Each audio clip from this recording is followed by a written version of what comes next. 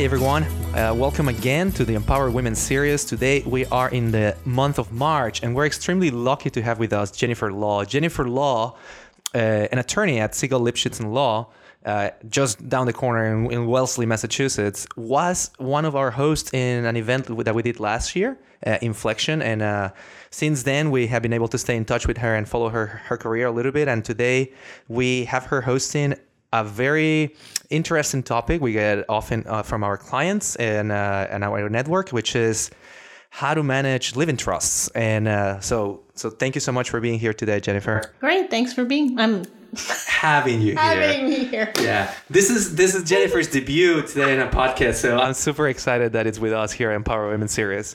And Jennifer, I wanted to start with a very simple question that I would say the average folk walking down there might not realize, but what is a trust? Yeah. So a trust is basically a written contractual agreement. There are three things that make up a trust. One is the settlor, which is the person who creates the trust. The second is the trustee, who is the person that owns legal title to the property. And the third is the beneficiary, who the trustee is holding the property for. I know today we focus specifically on one type of trust, which is the living trust, but in a living trust. And but the reason why we are focusing on this today is because we get a lot of confusions between the power that a will has compared to what a trust can do for people. I don't know if you would like to explain a little bit the difference between those two particular objects. Sure, yeah. So a will is a document that, someone puts in place in writing as well, but it only becomes effective when that person dies. So there's nothing that, the will is effective during the lifetime. So what a lot of estate planning, when people do estate planning should consider is having a will, of course, in place when someone dies, but also at the same time having a living trust in place currently. And that can be done by setting up a trust today, designating a trustee, and then designating beneficiaries, and then moving various assets to the trust concurrently, as opposed to waiting for those assets to pass through the will when someone dies.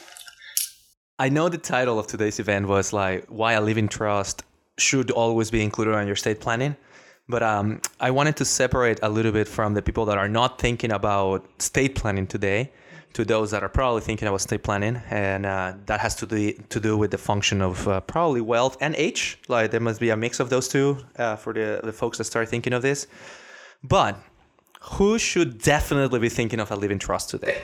So I think, a living trust should be actually part of anyone who's thinking about doing estate planning. But primarily, it's important that if you have minor children to have a living trust in place, because it provides for, what's going to happen to those assets that you have. They should be held in trust for the benefit of those children as they age and until they become the age that you think they can handle those assets on their own. So I would actually say that anyone who has minor children should be considering putting or implementing a living trust as part of their overall estate plan with their will. Yeah, and I know for sure there's a lot of tax benefits of managing your wealth within trust in your estate planning. I don't know if you want to expand a little bit on the current situation. So, setting up a living trust has, one of the primary benefits is really the privacy issue too, is that a will is a public document and has to be recorded, in the probate court. So everyone can see that. Whereas a living trust is a private document that never has to be recorded anywhere. So that's really, because the privacy of the document is really where, you can do a lot of estate planning and a lot of provisions that provide for, minimizing Massachusetts and or federal estate tax would be included in the living trust, as also how to provide for the children. So, for example, maybe, you have differing perspectives on, maybe one child would be able to manage their money and would be able to get it outright, but you have a different child that maybe, those assets should be managed for them for a longer period or stay in trust. So the living trust allows you to make differing provisions for your children or your beneficiaries and also stay private from the public. Perfect. And I can see at least a few reasons why that should be the case, even for protection of the privacy of the children. Forget about the person that just passed away. Yeah. Before we jump into like the types of living trusts that exist out there, I want to talk a little about the misconceptions of trusts. And I know you had a very good example today, so I don't know if you would like to share that. Yeah, I think the biggest misconception of a living trust, and what we get, clients come to us to talk about is that, they think that if they set up a living trust and they move their home into it, then the home is protected from creditors, protected from mass health, and it just can't be touched. In the event there is a lawsuit against the individual. So that's the biggest misconception. There's a variety of different living trusts. The most common trust that people set up is called a revocable trust, where, the individual is the settlor, the individual is the trustee, and then they provide for their beneficiaries once they pass. And that trust is not a creditor protection trust, in that if you move your home into it, which is a common technique, it's not that home is protected from creditors. So I think that's the biggest misconception of trust, and that really the trusts are used to avoid probate, to consolidate assets and streamline them, and have them managed for the benefit of the beneficiaries when someone passes. But it doesn't actually provide for creditor protection for the person who created the trust. There are trusts that can be created like that, but I think that's the biggest misconception, that every trust does that. And There's only specific ones that do that. Okay. And before we move, I know you mentioned revocable trust, which by default would push us to talk about irrevocable trust. But before we do that, here at Lexington, the majority of clients that try to start a trust or start a conversation of a trust is to protect their financial assets. And this is usually holdings or equities or a specific financial transactional assets. The one thing I would like to mention for all those listening is that a trust can actually hold any asset pretty much. And I don't know if you want to expand on that. Yeah, so the trust can hold any asset, and one of the common ones that the trust is good for holding is actually property that's held out of state, because if a lot of people may own vacation homes or second properties in another state, and if they own them individually, when that individual passes, then a probate needs to be run in the state where that property is located. One good way or a benefit of a living trust, revocable trust, is to actually take title of the property out of state in your living trust, so that when something does happen to the individual, that property just is held and owned by the trust, and there's no need to go to a probate to out of state. So that's the trust really can own any type of assets. Okay. So let's jump into it. Tell me about a little bit of the types of living trusts that you discussed today. Yeah, so the main types we talked about was one, the revocable trust, and that is the one that is most commonly used. A settlor sets it up, and they're generally the same. The trustee is the same person as the settlor, and it's funded during lifetime. Another trust that is common is an irrevocable trust, where the settlor creates it. The terms are irrevocable; it can't be changed. And more often than not, depending on what the circumstances are, the settlor is not the trustee; it's a third party that's the trustee. And those irrevocable trusts are mainly used for advanced estate planning techniques, minimizing estate tax at the higher levels. Now that the federal exemption amount is $11.4 million, some individuals may use a revocable trust to, if they're over that amount, minimize their federal estate tax. And then another type of trust is what we talked about a little bit, was an asset protection trust. In Massachusetts, those trusts are not valid under state law, but New Hampshire actually has a good asset protection statute and trust that can be created in New Hampshire. So when people talk about setting up a trust to protect their assets, they're actually referring to setting up a New Hampshire asset protection trust. And then the last trust is a charitable trust, and that's, if a client or an individual has charitable desires or goals to accomplish, the beneficiaries of those trusts are one or more charity. The only thing I wanted to clarify is that the 11.4 that you mentioned is for couples, right? So it's 11.4 per individual. So together Really? Okay. it's 22.8 million. there you go. So that's after the last tax law change. Yes, correct. Yeah. Okay, perfect. So interestingly enough, you gave an example today about how a husband or a regular partner in a couple would set up their trust, and kind of like how it differs from the partner to try to get benefit, I guess, tax benefits, or usually protect also the beneficiary of it. I don't know if you can walk us. It's really hard, but I'll put this slide actually on the podcast notes so people can see it. Oh, for sure. But I don't know if you can walk us through, for example, if I am Will, that's the person that you... Yeah, so, one of the common uses or benefits of using the revocable trust is to allow for, a married couple to use their Massachusetts exemption amount, which is $1 million per individual.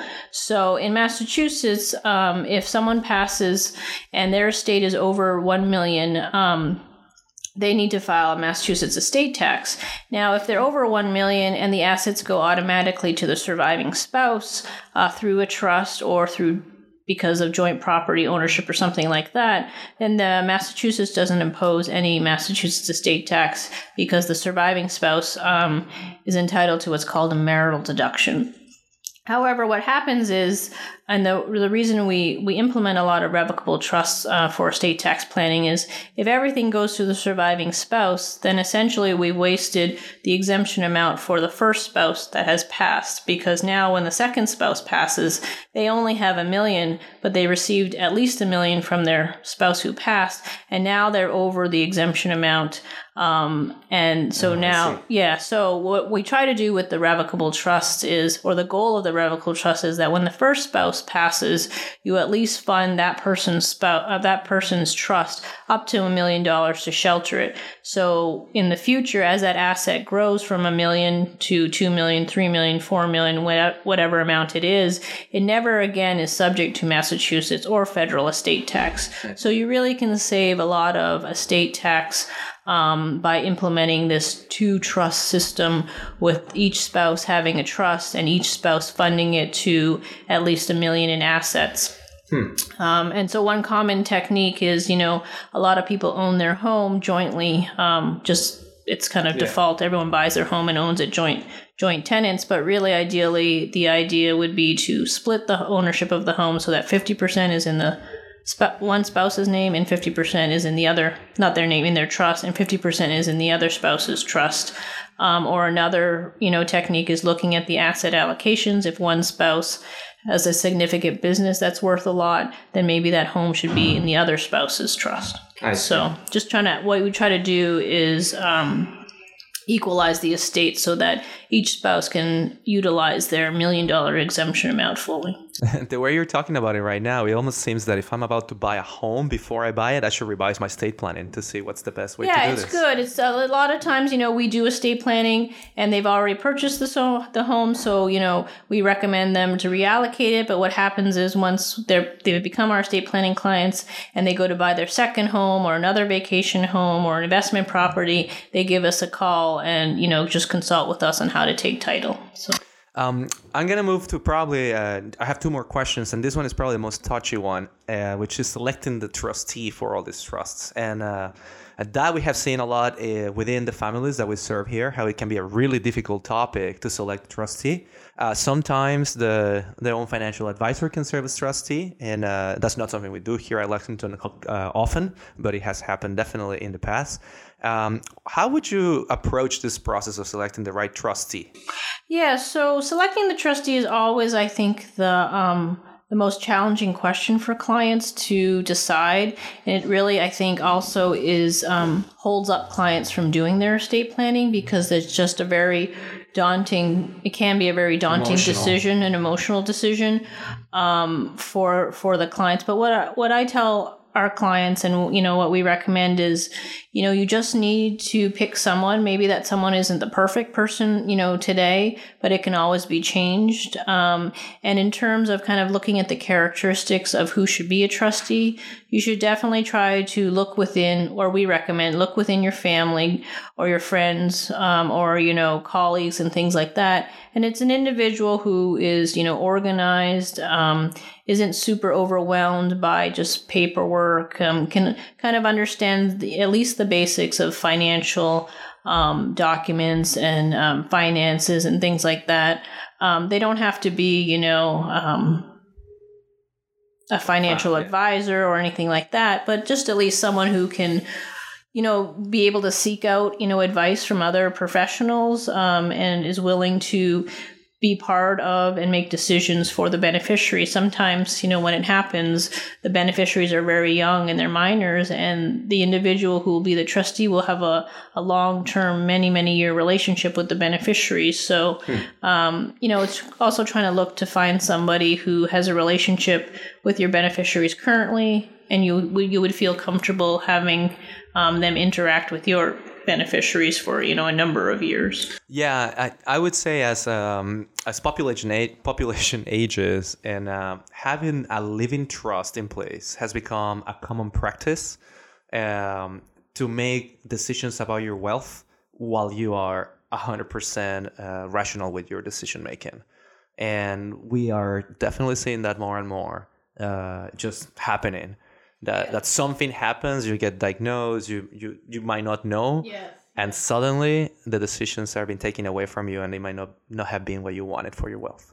Yeah, definitely. And I see more and more, as the population is living longer, they are also maybe unfortunately, living longer with maybe dementia, onset of, mental deficiencies. So I also see now, clients coming in with minor children doing their estate planning, or young adults, but also, bringing their parents in, because it's important also, to have it's helpful to have an organized, streamlined estate plan for your parents or your living mother or father who recently lost their spouse or something like that. So, to close today's episode, Jennifer, I was going to just ask you to tell us one thing we can do today or tomorrow to start this process. Right on the spot. You should see Jennifer's face right now. The one thing we can start today. I would say sit down with your spouse and have a discussion about, make it a goal to put an estate plan in place, within the year. That sounds great. Still March. Still March. Not a good idea in November. It is, by experience, guys, it is a terrible Thanksgiving conversation. If you want to do it, don't do it on Thanksgiving. Yes, but actually early spring is a good time. You're getting your tax information together. You're reviewing things from prior years. I actually do find there is an uptick in clients, because they have to organize their tax information as well. And so they're looking at their estate plan. Awesome. So. Well, thank you so much for your time today. I hope you enjoyed your first interview on a podcast. Yeah, that was great. It was not that difficult. It wasn't that bad. And for all those listening, we're going to put Jennifer's information in the notes of this podcast, and feel free to reach out to her. And we're also going to put the slides if she allows us to do it. If not, we're going to have a little bit of a takeaway for those that were not able to attend today's episode. So thank you so much, Jennifer, again. Great. And until next time, this is Empower Women Series. Have a good day.